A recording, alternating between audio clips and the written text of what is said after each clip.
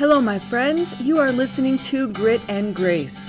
My name is Taverly, and I am your host.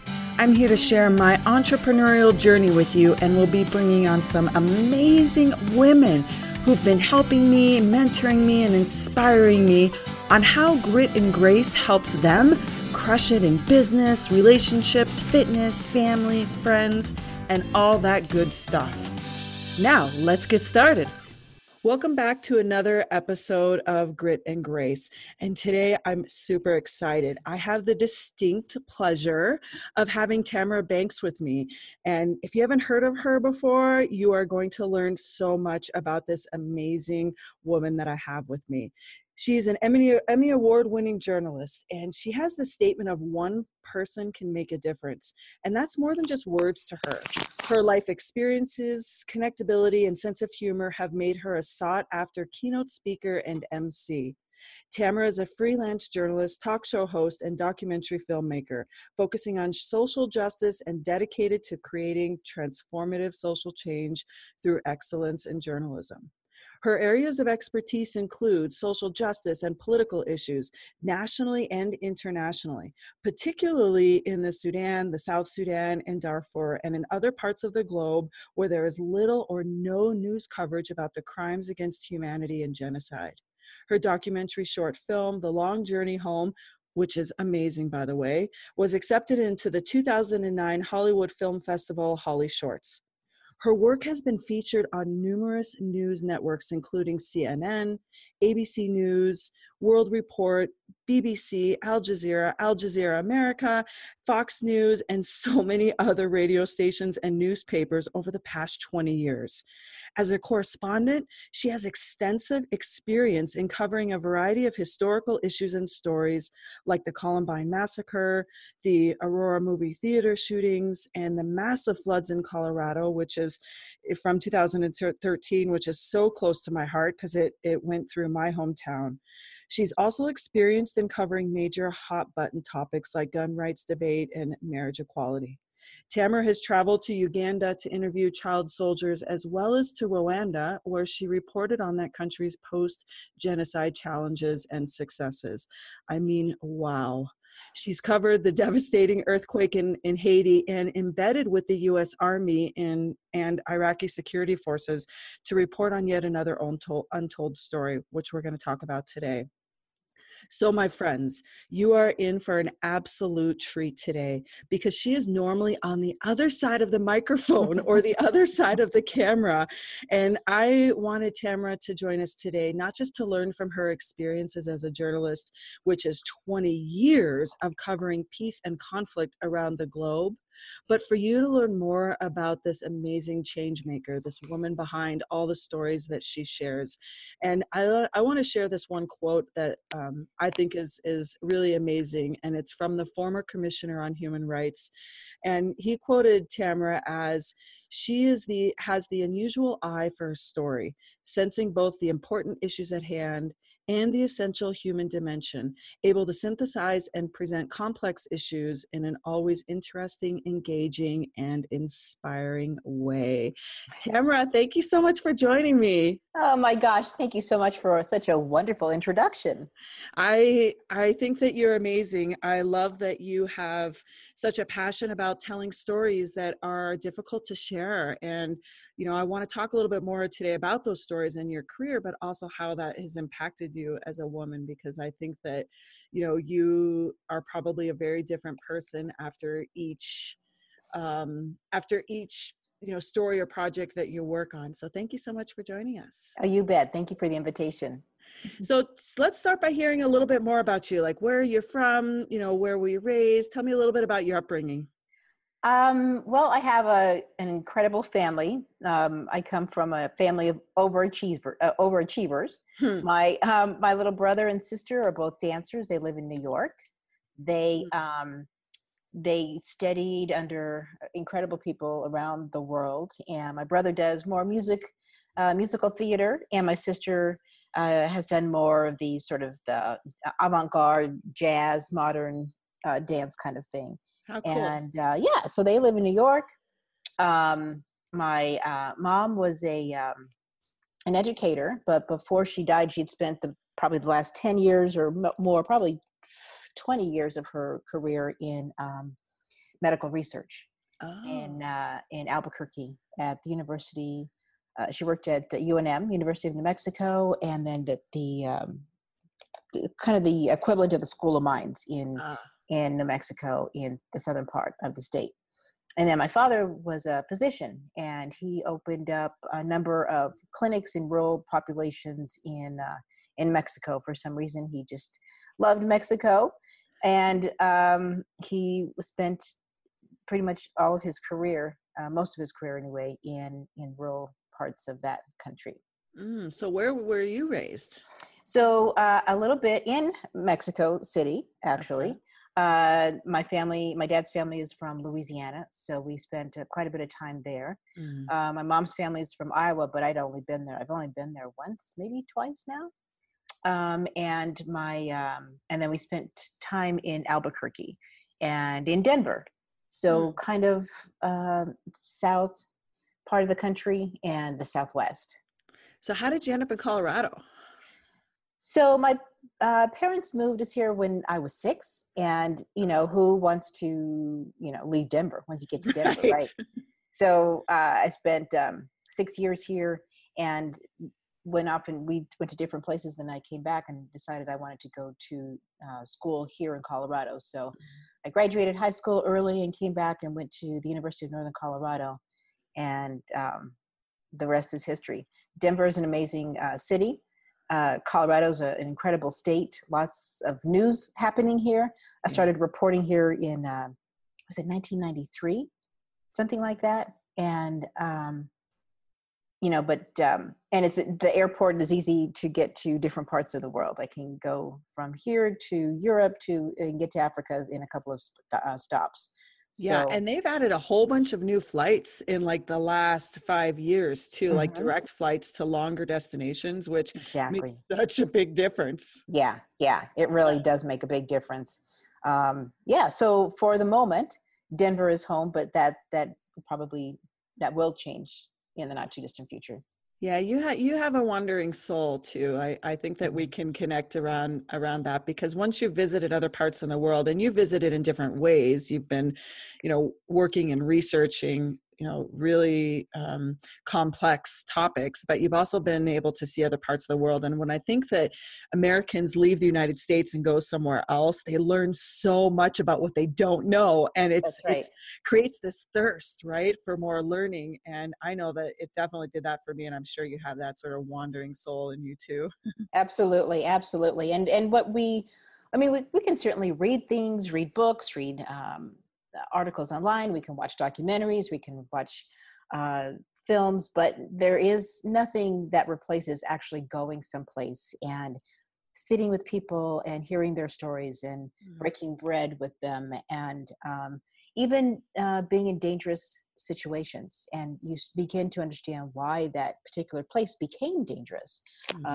People are not innately evil. People are, I believe, organically good, and things that happen to us in our lives make us desperate, which can make us make bad choices, or make us encourage us to, or prompt us to make choices that hurt others.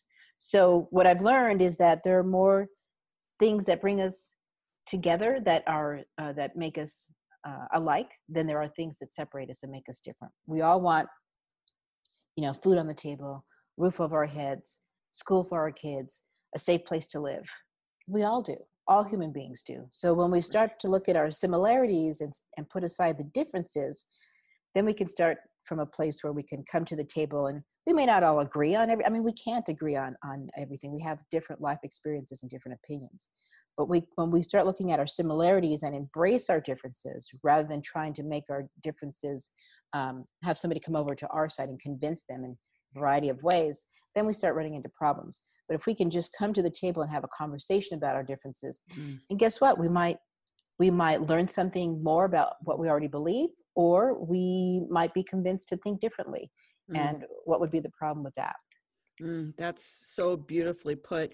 I had a similar experience to something just like that when I was in Istanbul, which was like a year into the Syrian refugee crisis, and there were millions of Syrian refugees that had just flooded into Istanbul, and it was right on the cusp of when it was like recommended for Americans to be in Istanbul, and I was actually there for a conference and a meeting, but I went a day early because I was so fascinated with that part of the world that I just wanted a day. I wanted, which is never enough, but I wanted a day to go and experience the culture. And we were staying at a fancy hotel for business, and I wanted to leave the hotel and, go tour around. And there's some communities I wanted to go visit, and I wanted to go to a specific mosque, like not the big famous one, but the off the beaten track ones. And when I was leaving the hotel, the other Americans I was traveling with, they're like, no, you can't. I'm like, what? And they're like, no, you can't. It's not safe. Taxis are not regulated. And so I found a way to work with the hotel to find a good, like a tourist, somebody that they knew that they could trust that would, give me the experience of visiting local communities. And you know what? This man took me to meet his family and took me into the mosque that they pray at. And I learned so much about what it means to be Muslim without the radical side to it. And I had absolutely no idea what that was going to be like. And I spent the day pretty much with very few people that spoke English and got to be a part of their traditions and their day. And we walked and we shared. And when I hugged him goodbye at the end of the day, I cried a little because I felt like, oh, like they're just like me, like their families, and they welcomed me with open arms, this strange woman that they didn't know, that they had no plans to spend any time with me. And it was probably one of the best days that I've experienced in my life. And it is because I was able to all relate to their family and their lifestyle. It's different than mine, but it was pretty darn amazing. So I think that you put that really beautifully. And when we see people as people, we are less likely to say, well, let's just go bomb them. Let's just, our way or the highway. If you're not with us, you're against us. We're less likely to say that if we recognize that these are human beings too, and that we all have a place on earth. And like I said, for the most part, we all want the same things. Yeah. So let me ask you, how did you there's two questions. Number one, how did you go into the field of journalism? That's one question. And then number two, how did you become so passionate about this? Like, where did that come from? I've always known that I wanted to be a journalist. Like I'm the kid who was writing in a journal, not so much a diary, but a journal, writing stories and some stories about my family or some made up people and just telling stories. And I didn't realize it then, but that's what I was doing. I was reporting. And then when I loved and still love 60 Minutes. And I remember I'm the kid who instead of on Sunday evening trying to stay outside and play as much as possible, as soon as I heard on TV, I was running inside to watch 60 Minutes. And I've always loved the news for some reason, even as a kid. And growing up, there weren't people that look like me. The closest that came to anything was Barbara Walters. Here's a woman doing a job that I'd only seen white men do. And one time I was watching her, and I'd seen interviews with Fidel Castro in the past, but this particular interview, Barbara Walters was interviewing him. And so it wasn't in an office setting, and his office is a very sterile place. It was on what I guess was his yacht, and they're floating across the water, and here she is in this beautiful scarf, interviewing, looking very glamorous, but doing this very important interview. And here he is, bad hombre, so to speak, as somebody else would say, with this big stogie and just talking away. And I thought, she's interviewing this person, and I was only, 9 or 8, or I couldn't barely been 10. But here's this person being interviewed who everyone has seen as persona non grata, but we're seeing a different side of him.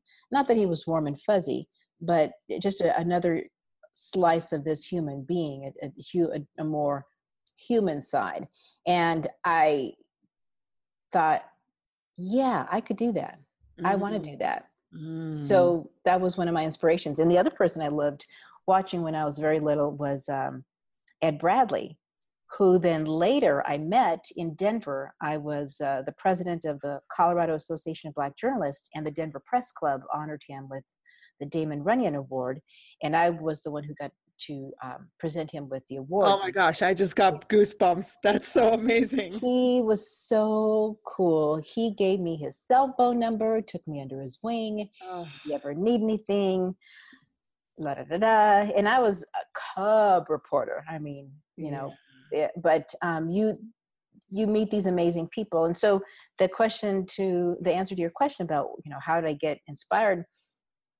I think because of my parents, my mom truly loved to travel and gave us lots of experiences, just even within the U.S. She Mm, did a lot of research, medical research around cancer, and she did a lot of work in reservations in the Southwest. So mm, she would, if she had to go, she would take us. She couldn't afford a babysitter, so she'd, get us out of school on Friday, pack us in the car, and we'd drive to um, Shiprock, Arizona, or Flagstaff, or southern part of New Mexico, to where the reservations were. We got a chance to see people in a different setting and different light. So that was just national. And then from beyond there, I just was interested in what else is out there. I don't feel like my neighbor is just the person across the street or next door. My mm. neighbor is across the ocean. My Right. neighbor is on the other side of the globe. And so it's just fun. Yeah, it's fun. And it sounds like at a young age you got really comfortable with the aspects of traveling that a lot of people that don't travel very often find it really stressful. Whereas, I'm like you because I've traveled significantly.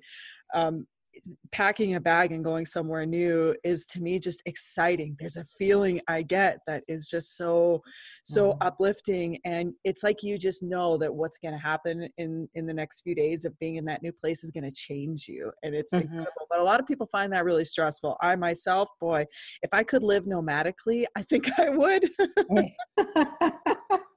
Yes, I um, always like having a place to come home to, but I feel very blessed to be able to have that that characteristic of being able to sleep anywhere and be anywhere and meet with anyone and not have to worry about creature comforts, yeah, and really getting that experience of being with the people yeah. in that particular country or space. Right. Well, you touched on something I wanted to dive into a little bit more, and that's being a female in this industry. I mean, Mhm. as you started in your journalism career, I mean, what was it like, from 20 years ago to what is it like today as a female journalist? Because that cannot have been an easy sort of like glass ceiling to break through. No, even like I said, even today, it's still not. I mean, you look across the major network channels, and especially depending which city you're in, um, you see pretty much the same type of person, right? You don't see very many women of color. But I've always felt different or known that I was different. In what I mean by that is a woman of color, African American woman, but my dad's black, my mom's white. So Mm, just that in and of itself, out the gate, you're mm, kind of different to begin with, even though I identify as a woman of color. Um, and so it's interesting being in a space where no one quite sees the world like you do, as a woman or woman of color. I remember in newsrooms I've worked in where we would hear, hey, there's a shooting at this particular corner in this particular neighborhood. And it was a black neighborhood. And I would say, well, that sounds interesting. We should probably roll on that. Well, it's such and such neighborhood. It's just gang kids killing each other. And I said, but those are kids. That's somebody's son or daughter or brother or daughter or sister or cousin. And so somehow those lives didn't matter as much. mm, And then also just traveling internationally, I'm keenly aware that as a woman, you know, I'm more vulnerable, can be more vulnerable, and therefore can make my team more vulnerable. And what I mean by team is, the two or maybe two other people that are traveling with me, a photographer, sound person, maybe a producer. So I'm just keenly aware of those taking those risks, that it's not just me, it's the other people that are with me, my fixer, my security people. So you think about those things and you don't carry the fear, but you just have to be aware and have your head on a swivel and pay attention to what's happening. And then be prepared on the front end. Like, know where you're going, know as much intel as you can, and do your research. And then on the flip side, oftentimes as a woman, I can kind of slip on by, because in many places people don't see you because you're a woman. Or I can get an interview in a different kind of a way. Instead of going mano a mano with somebody, I might be able to better appeal to their compassionate side, because I am a woman. So it can play in my favor. But when it plays against me, I'm keenly aware. Like, I'm rarely surprised. Like, I almost got arrested in Iraq. And while I was sitting there on the curb with my crew, my photographer and sound guy, then the Iraqi soldiers behind me apparently were looking at certain body parts. And my sound guy, I heard him say, "Come on, man, if that was your sister, you wouldn't treat her like that." I heard him just say that in the background. I'm like, okay, something's happening behind me. Yeah. So we were about to go to jail that day too. So that was, I figure if I'm not almost arrested, I haven't really done my job. I mean, that's kind of an interesting philosophy, but you are, you definitely are comfortable pushing boundaries. Yeah, that's an interesting philosophy. And I'm sure you must experience that more internationally than like domestically, but have you found that being a female has given you less opportunity to report on certain stories? I mean, you gave one example of a shooting incident, but overall, in like working your ranks up into developing your credibility in the field, has that been the same, would you say, as a man, in terms of what you can have the opportunity to produce? No. It's especially a woman of color.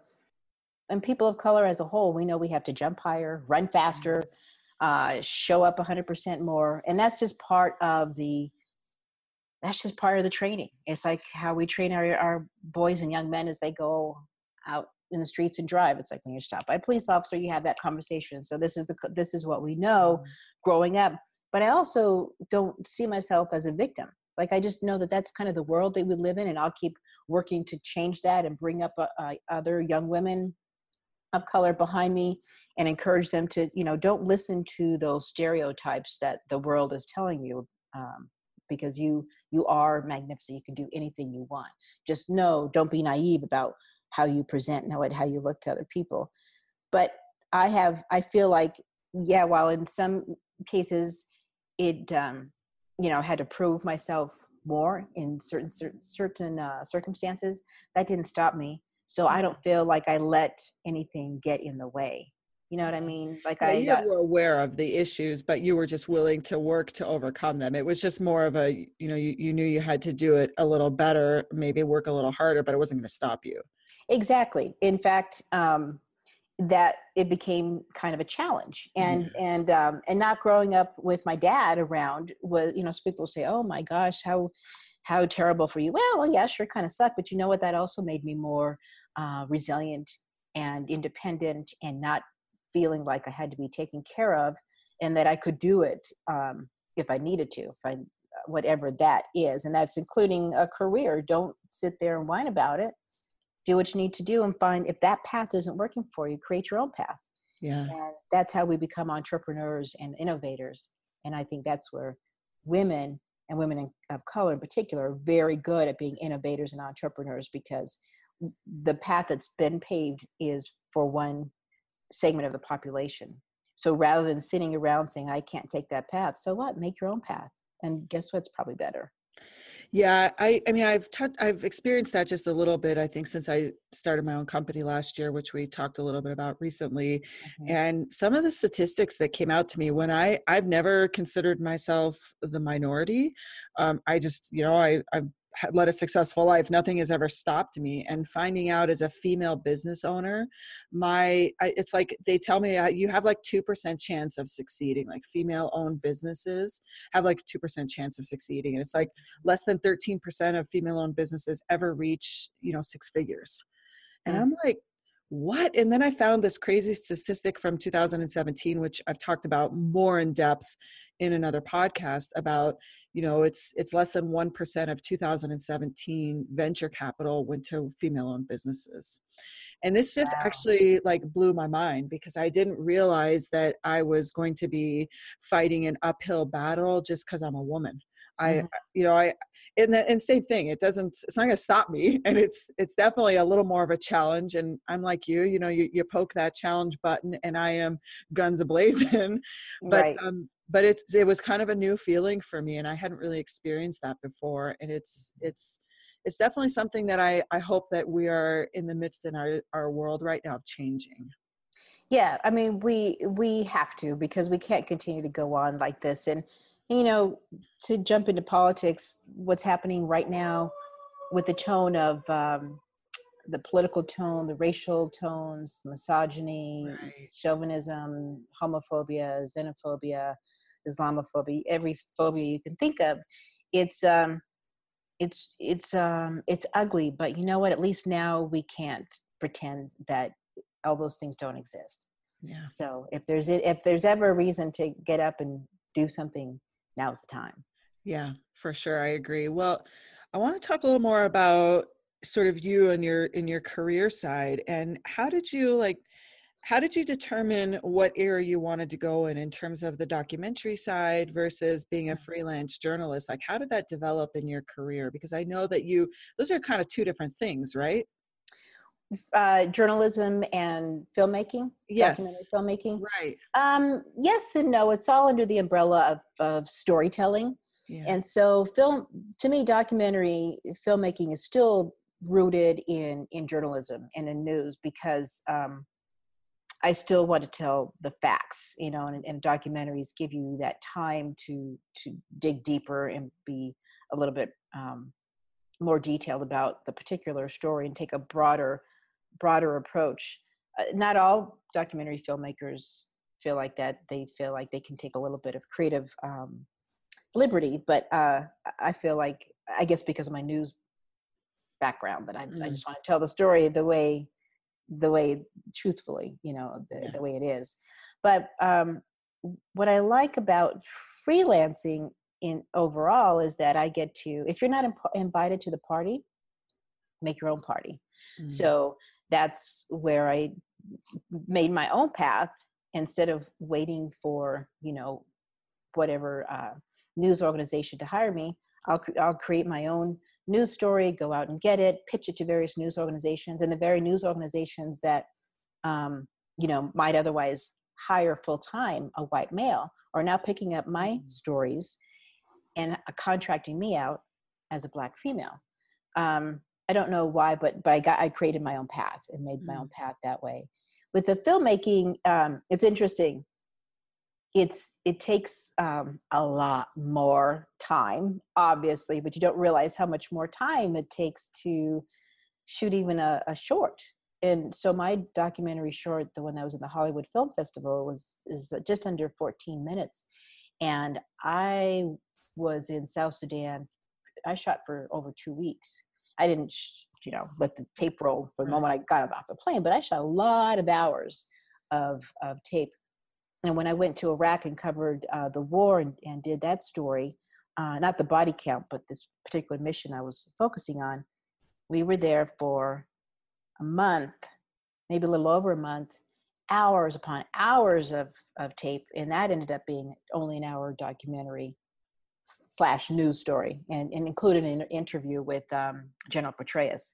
So it's a different shift in your mind, whereas in news, you're sort of thinking of, let's get to the heart of it real quickly and tell the story, because that's how much time we have, versus a documentary, or even in a short, you've got time to peel back some layers, and both of those are fun. Yeah, that's interesting. And thanks for clarifying that, because I kind of wasn't sure how that worked. And are you typically contracted for these projects in advance? Like, even if you have to pitch it, but are you contracted in advance, or do you do any of the work like upfront and then bring it back and present it? All of the above. In a perfect Okay. world, I say, hey, Al Jazeera, CNN, BBC, NPR, PBS, I've got this great story idea. And in a perfect world, they say, great, we'll contract you out. We'll give you a photographer and a producer and a sound person. And then I'm on payroll immediately until that project is done. That's the best way. That's the best scenario. The next scenario is like, why don't you go out and see what it is? Or maybe I'm not even quite sure what it is. And I'll just go on out and get the story, knowing in my heart that it is a good story and I will get a great story. And then I'll come back and pitch it, and then pieces of it will be picked up. Then there's cases where not immediately, somebody wants it. It's, might sit on the shelf. So what I do with those assets is I use those through my keynote speaking, talking about crimes against humanity and a woman being in combat and conflict zones, and use those still photos and video and interviews as part of a presentation around a keynote event. So it all gets used somehow or another. And all three of those aspects go into this layer, this conglomeration that we call Tamara Banks, the freelance journalist. Yeah. Or Taz. Or Taz. Exactly. Taz is your nickname. And Taz I didn't tell people how we met. We're just trying to think of whether it was like 2014 or 2015 when I worked, alongside with Mayor Hancock at the Denver Sister Cities program. And I think he came in as an MC, but I'm pretty sure it's our friend Derek Okubo that introduced us. And you guys had been friends in the past, or maybe it was Councilman Brooks. I can't remember, but we met a few years ago, and it was great. We did a little work together, and from then I was just really able to dive in and follow along all the great stuff that you're doing. So thank you. I think it's important for people to know how we know each other. Yeah, that's right. I do randomly call people out of the blue to be on my podcast, but when I first spoke to you about this, I told you that from the moment my podcast was first, when I won the podcast contest, you were like at the top of my list. I'm like, oh my gosh, I know. Really? And I honestly, I wanted to give myself a little time to get really comfortable in this space and what I'm doing before I brought you on, because I wanted to make sure that I was ready for you. That's funny. I know, it's funny, but you do a great job. If you look at my notes from like back in like even March and April, there's 5 people on that list, and you were at the top. So thank you. That's quite an honor. Well, thank you. One of the things that I think about a lot, and I think it's because I experienced this myself. One of the projects I did when I was working at Denver Sister Cities was this trilateral relationship project between a mayor in China and a mayor in Africa and a U.S. mayor. So Denver has a sister city in Nairobi and one in Kunming, China. And Bill and Melinda Gates, threw a chunk of money at this concept to find out how a Chinese, an African, and a U.S. city at the political level all the way down to the community level could work together. And it's still to this day one of the most favorite projects I've worked on. And it changed me. We were rebuilding a primary school in the largest informal settlements in Kenya.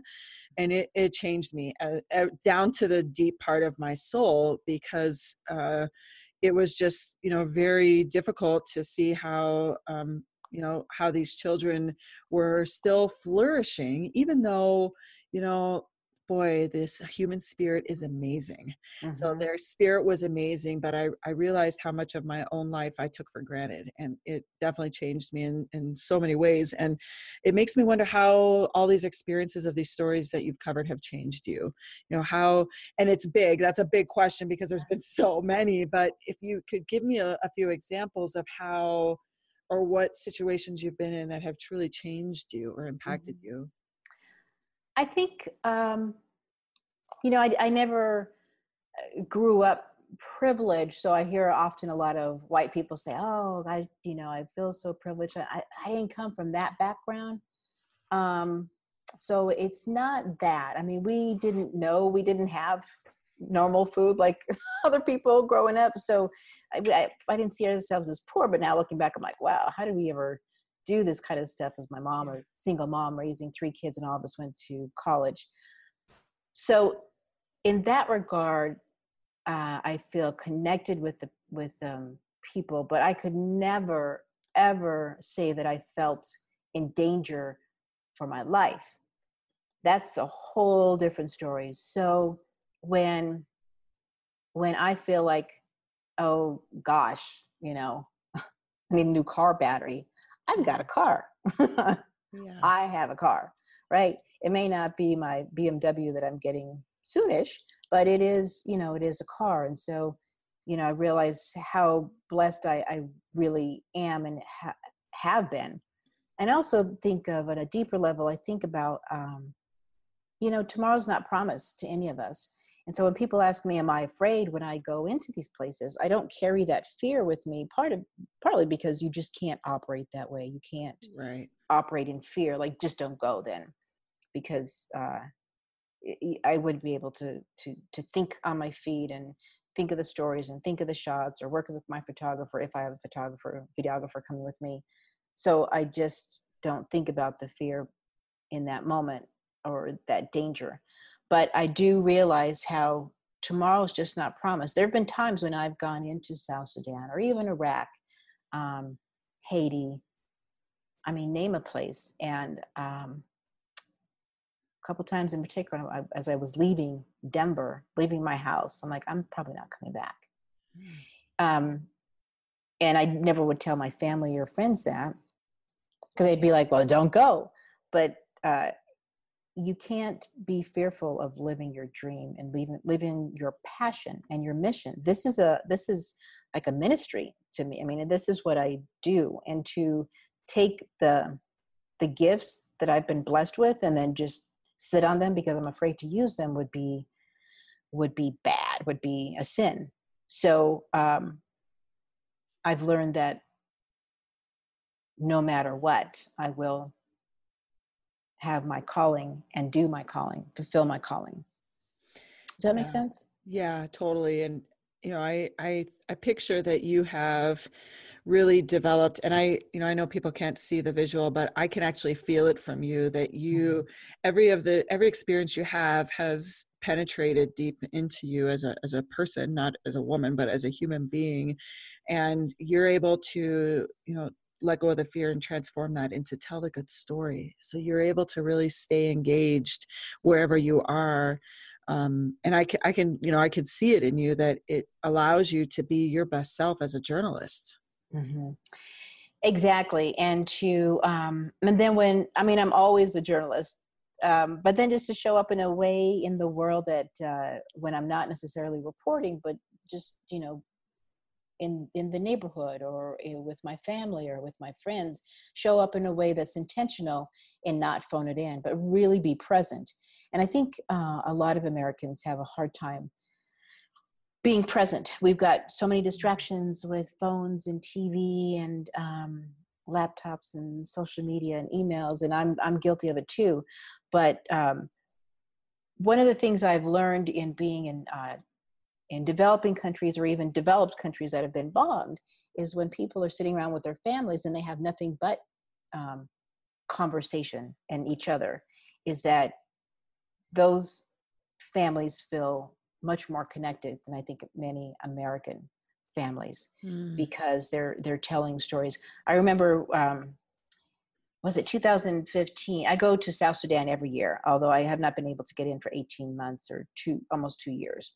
I can get in, but I probably wouldn't get out. So I'll go I'll go in early part of 2019. Sorry, why? What do you mean? Explain. Well, it's been dangerous since 2013. They had a civil war uprising between the two leading factors. The president's ethnic group is Dinka, and the vice president's ethnic group is Nuer, and they've been struggling for quite some time. And so when the peace agreement was signed in 2005, Westerners said, great, now you guys should be the leaders. And so while on paper it sounds good to have the two warring factions as president and vice president, it didn't quite work out because there were some other issues they didn't really talk about. It's like putting a dysfunctional marriage back together without really dealing with the real issues.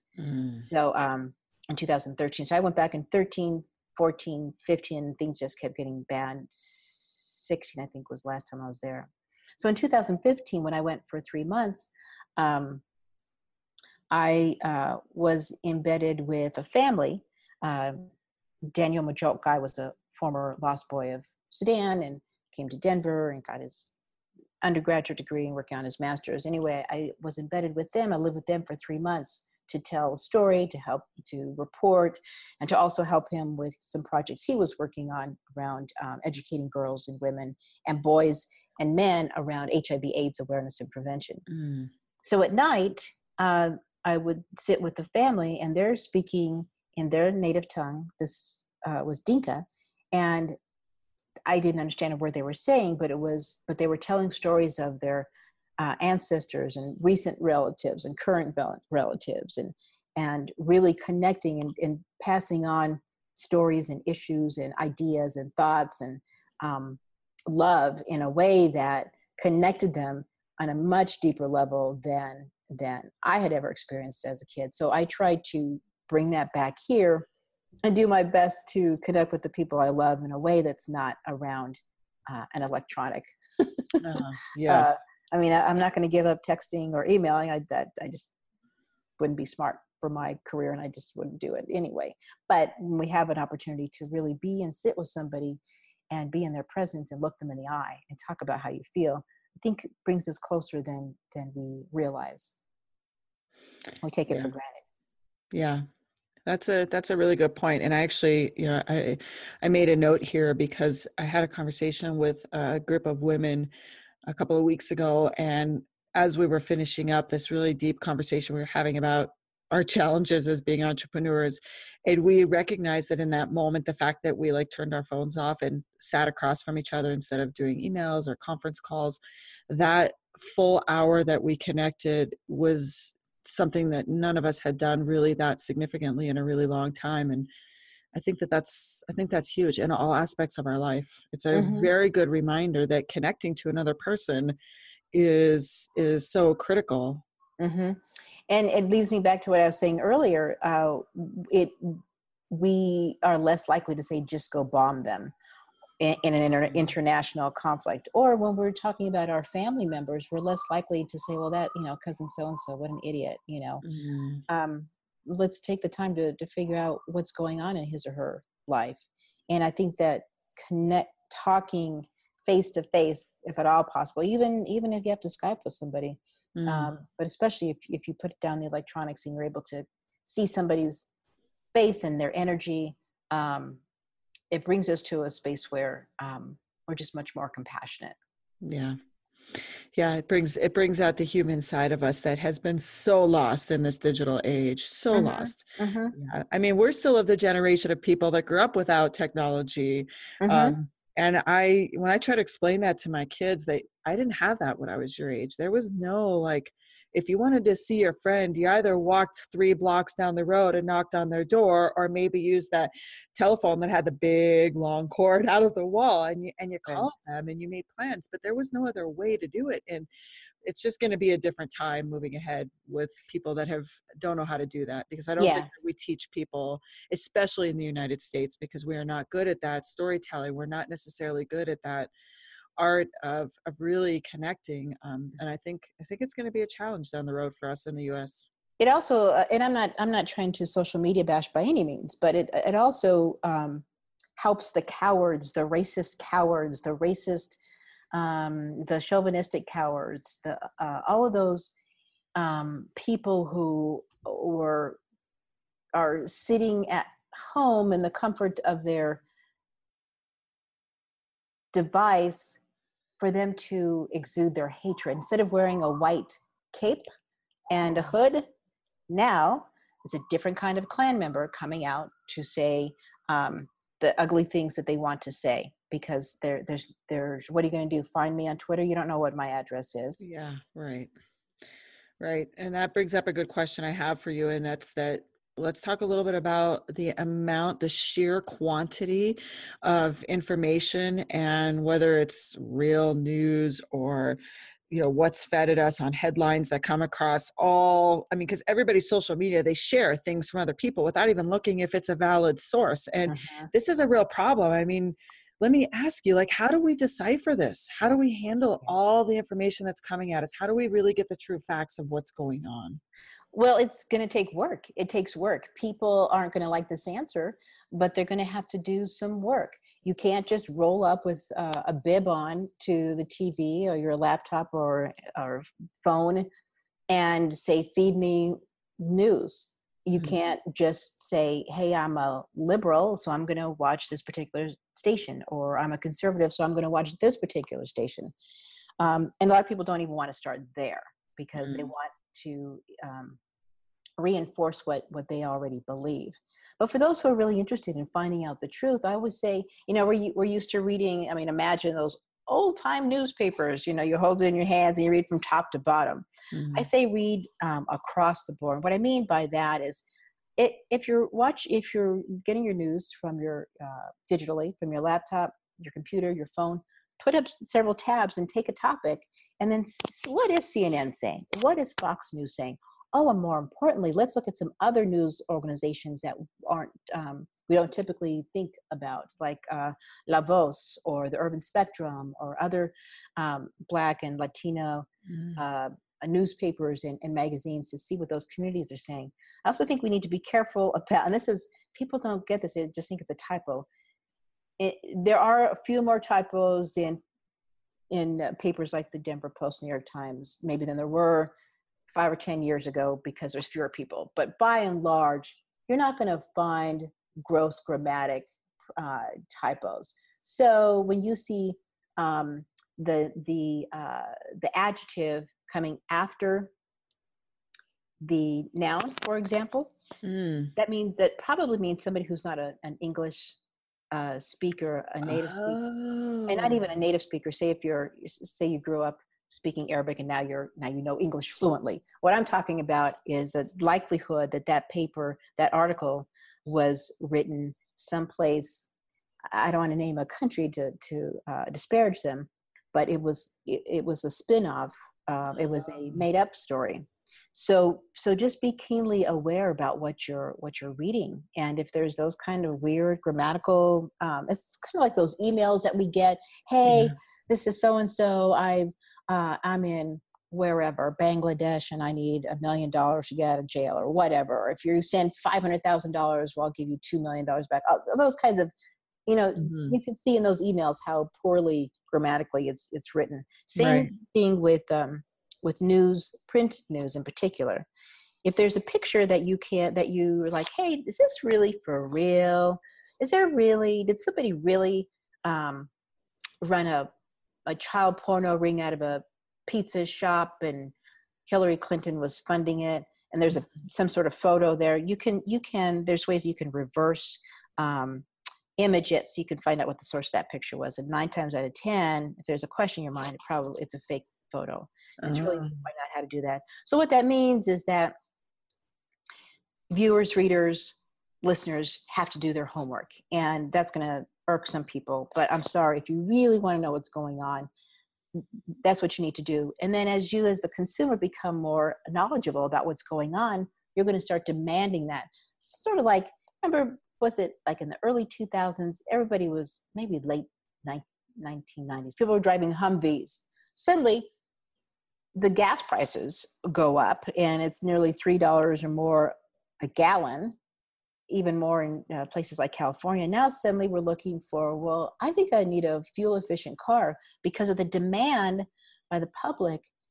Even those manufacturers that make Humvees are now finding ways to make a Prius or something like a Prius to get that energy efficient car. Same with consumers. We as consumers of news, when we demand the truth, that's what's going to sell. And it's Mm. all, at the end of the day, you have to sell your product and Right. product. Right. It's interesting, but at a smaller scale, I don't know when you guys are listening to this, but this is November of 2018. And we just had a midterm election. And my daughter got to vote for the first time because she's 18. And so she Mm-hmm. was looking at all of the issues. And on a couple of them, and I won't name which ones, but a couple of them, she's like, oh, I'm doing this and this and this and this. And I said, well, wait, slow your roll, woman. Like, what made you decide that? And she said, well, I read an article that said this is bad and this is bad and this is bad, so that's what I'm voting. And I said, well, how do you know that that's accurate?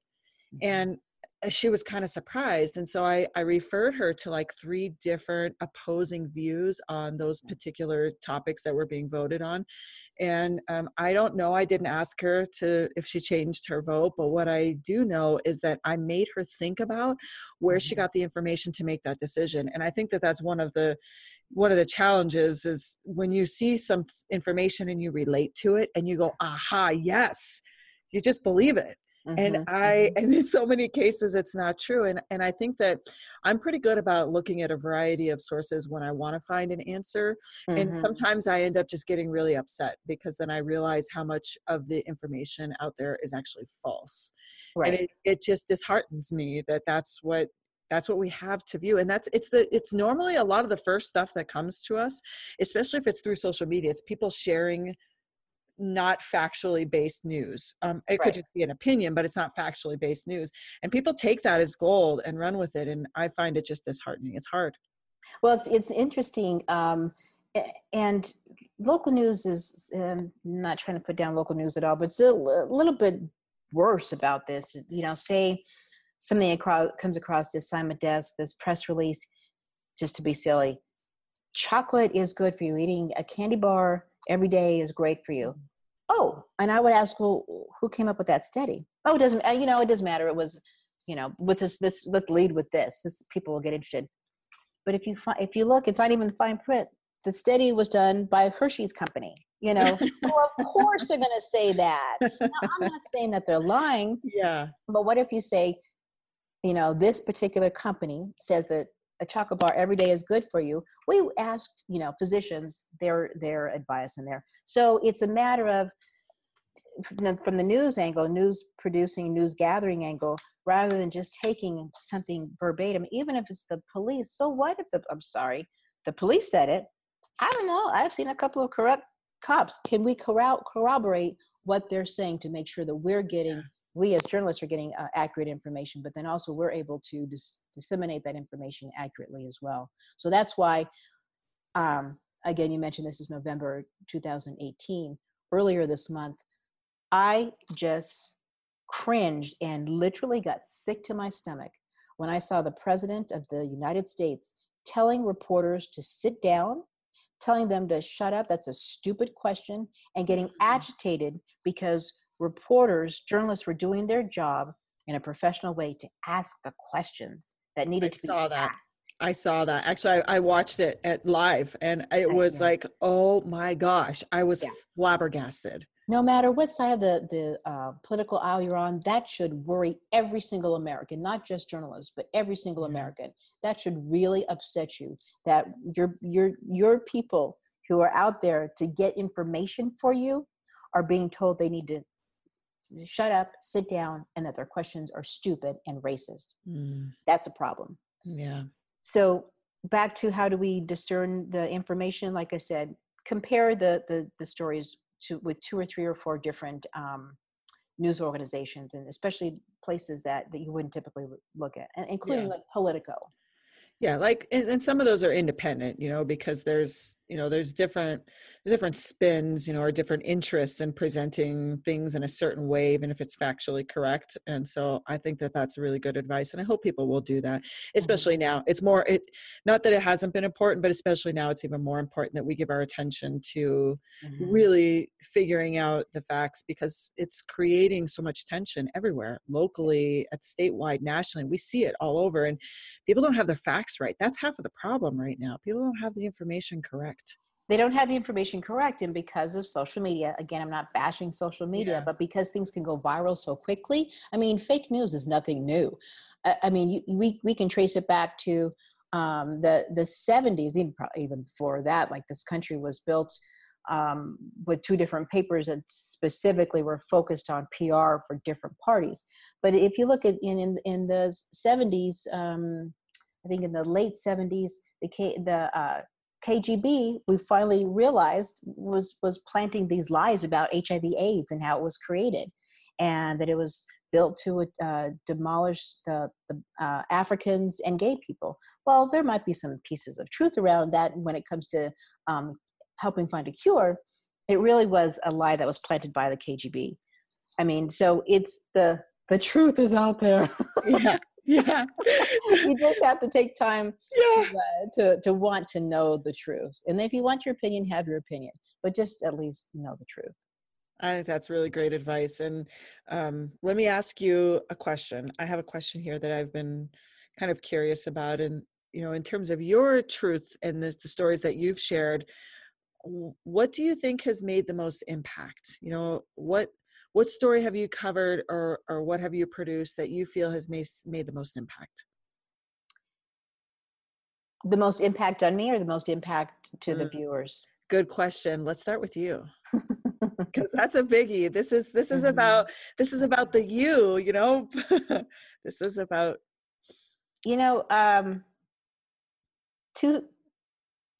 a bunch of stories come to mind that impact me. A number of stories come to mind. I think of two to narrow them down on the international level. Reporting on genocide and slavery and crimes against humanity, sort of in one ball there, is I just, when I'm in the field, when I'm reporting on it and interviewing people and asking questions, I've got my stuff together. But when I come back, I'm like, how can this really be happening? And so how has it impacted me? I think it's impacted, and I haven't thought of it in this way intentionally, but now that you acted, I think it's gotten me deeper in my faith, because I've always, when people have asked me, well, if God is good, then why does he or she let these things happen? And I've always said, well, that's why he created us. That's so now I've always believed that, but now I just really walk with that intentionality that I was created to report on those stories. Like I'm the one that needs to bring light to them. I mean, that's your purpose. Yeah, exactly. And so the other story that impacted me on a national level or local level was this young man stole a car, young black teenage kid. What was he? Gil was maybe 15 or 16 at that time. And, I'm not going to say who hasn't stolen a car in their life. Okay, I haven't stolen a car. Yeah. But he went through a stop sign and he hit a police car. And a rookie was in that police car who was killed from his injuries and the impact in the car. So it's kind of a long story, but long story short, I happened to have a videographer that I worked with the particular station I was working with in the area covering something else. Late at night, he heard the police scanner, went over there, shot video of the accident, and shot video of the paramedics and police officers killing the suspect, behind his back, handcuffed on the ground, kicking him in the head and in the neck and back, right? Wow. So that's one problem. Other problem was, and I can't imagine what it's like to lose someone to such a violent death for this police officer. And I've always said my heart and prayers continue to go out to that family. With that said, the police officers on the scene, the PIO, Public Information Officer, swore for a week that this young kid was going over 90 miles an hour. And that's the impact killed the rookie officer. When the truth was revealed, the forensics on the investigation came out about this with the tire skids on the pavement. He was only going 35 miles an hour, still stole a car, granted, but because the police officers typically don't wear seatbelts, so they can get out of their car quickly, or for whatever reason, the impact was just enough to kill this rookie. So here is a veteran officer who's white. The rookie is Latino. The suspect is African American, male teen. And you have a black reporter going, whoa, whoa, whoa, whoa, whoa, something's wrong with this. This can't be right. So as I did more investigating and telling more of the story, my car was tampered with. I'll just put it lightly. I had other news organizations, including national organizations, coming and knocking on my door at home to get me on camera. Is this another Rodney King situation? Because it was shortly after Rodney King and the riots in LA. Even news organizations, one investigative reporter in particular, came to my station to try to interview me and make me the story. And I kept saying, I'm not the story. Look at the tape. This kid's neck was broken by officers there to serve and protect the entire scene, not just their fellow officer. So that impacted me a great deal. And I rarely talk about it. Yeah, it was a tragedy. The family lost an officer. The young man got major charges and sentencing against him. I want to say it was manslaughter, vehicular manslaughter.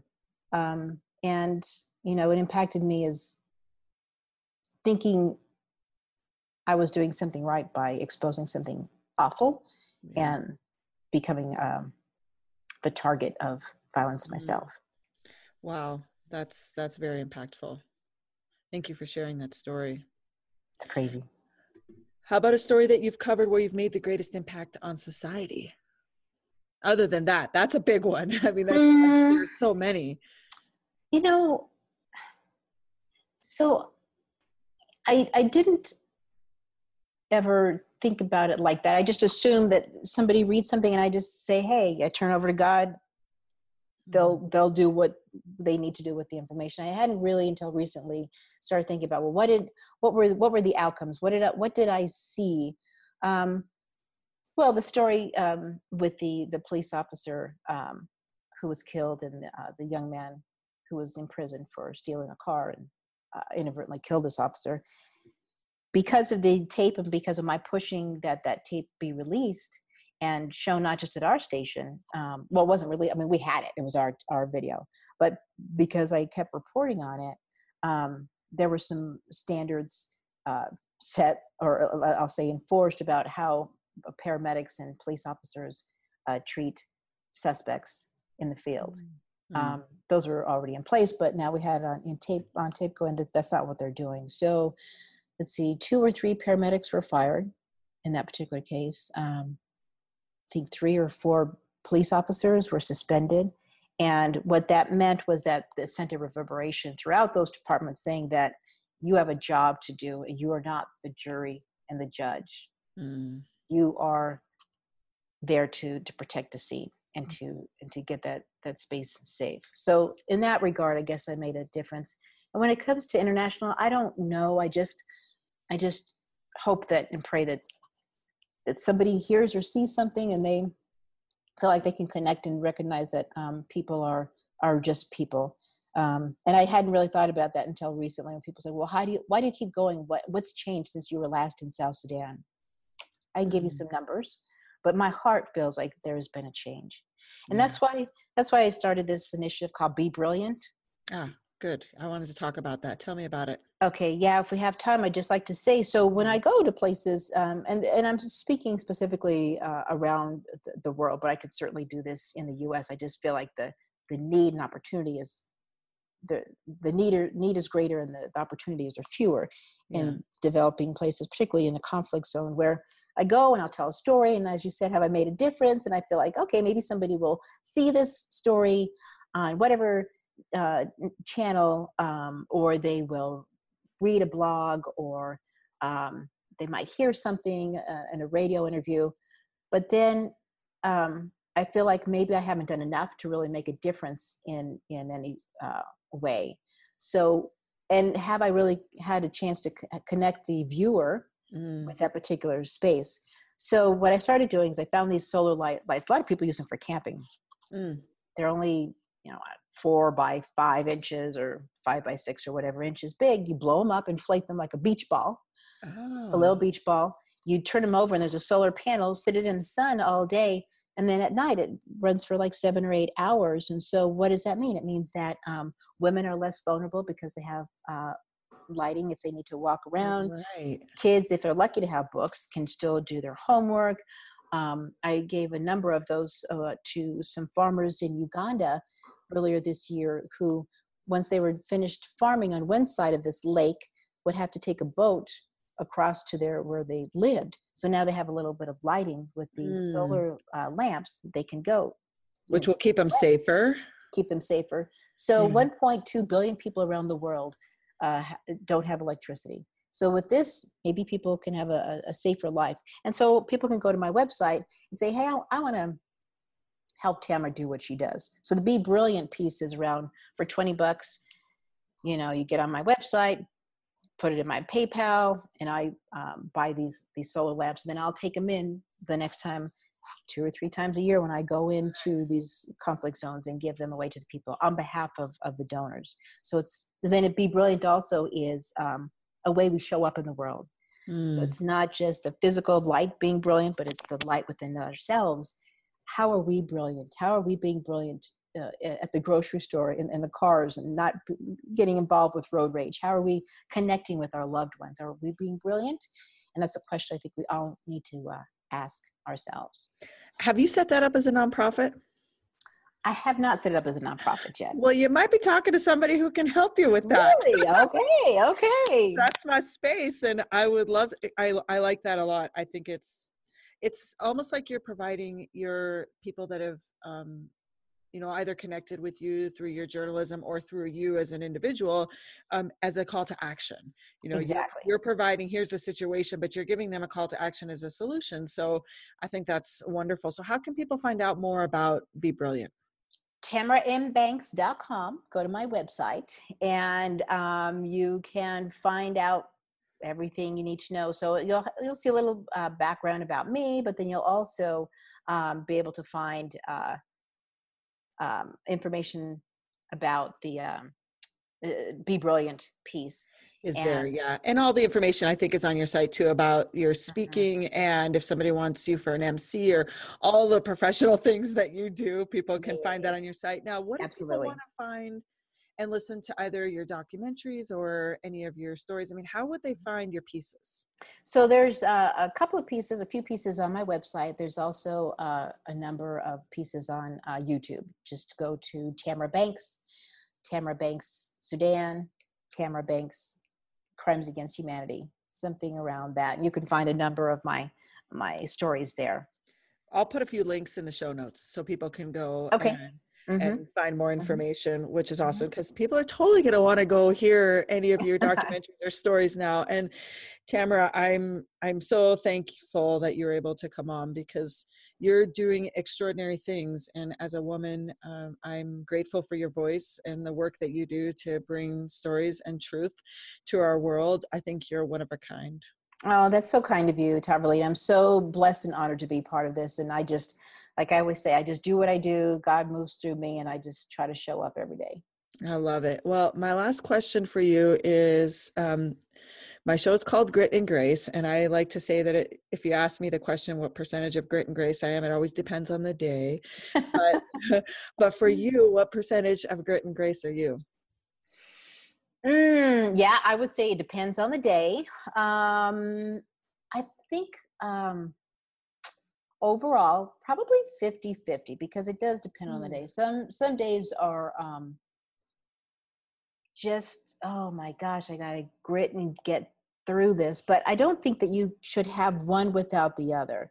I'll say that you can't really, I don't think I show up with one without the other, because you could just have, if you just had grit, then you'd be kind of grumpy and because you can have grit and be sort of salty, or you could just have grace and just be sort of like maybe not as focused. But I think the balance of grit and grace, the grit gives us the muscle, the grace gives us the finesse to be able to get through that grit in a way that's full of compassion and love, even if you're dealing with difficult situations. So I hope that I have a balance of both. Yeah, that's what I strive for as well. Although I probably sit more like 70% grit and 30% grace. Maybe especially in these hard days of starting my business, I still have a lot of that, but my goal is 50-50. I do think you are correct that that's the ideal place to be. Right, right. That's Well, my hope. thank you so much for joining me and my friends. Isn't she amazing? The woman behind the stories, she puts herself out there from local issues that, we're facing and that she covers to, worldwide, international, matters. And I think that Tamara has a view that is, her lens includes kindness and compassion, but is still so factual that, she truly is the package of everything that I want in a journalist Mm. that's reporting to me. So thanks again, Tamara. And my friends, I always tell you, I finish by telling you to go out and be fierce. And today I want to add, I want you to go out and be fierce, and also use your voice to share your truth, and make sure that you understand and keep researching what's going on in our world.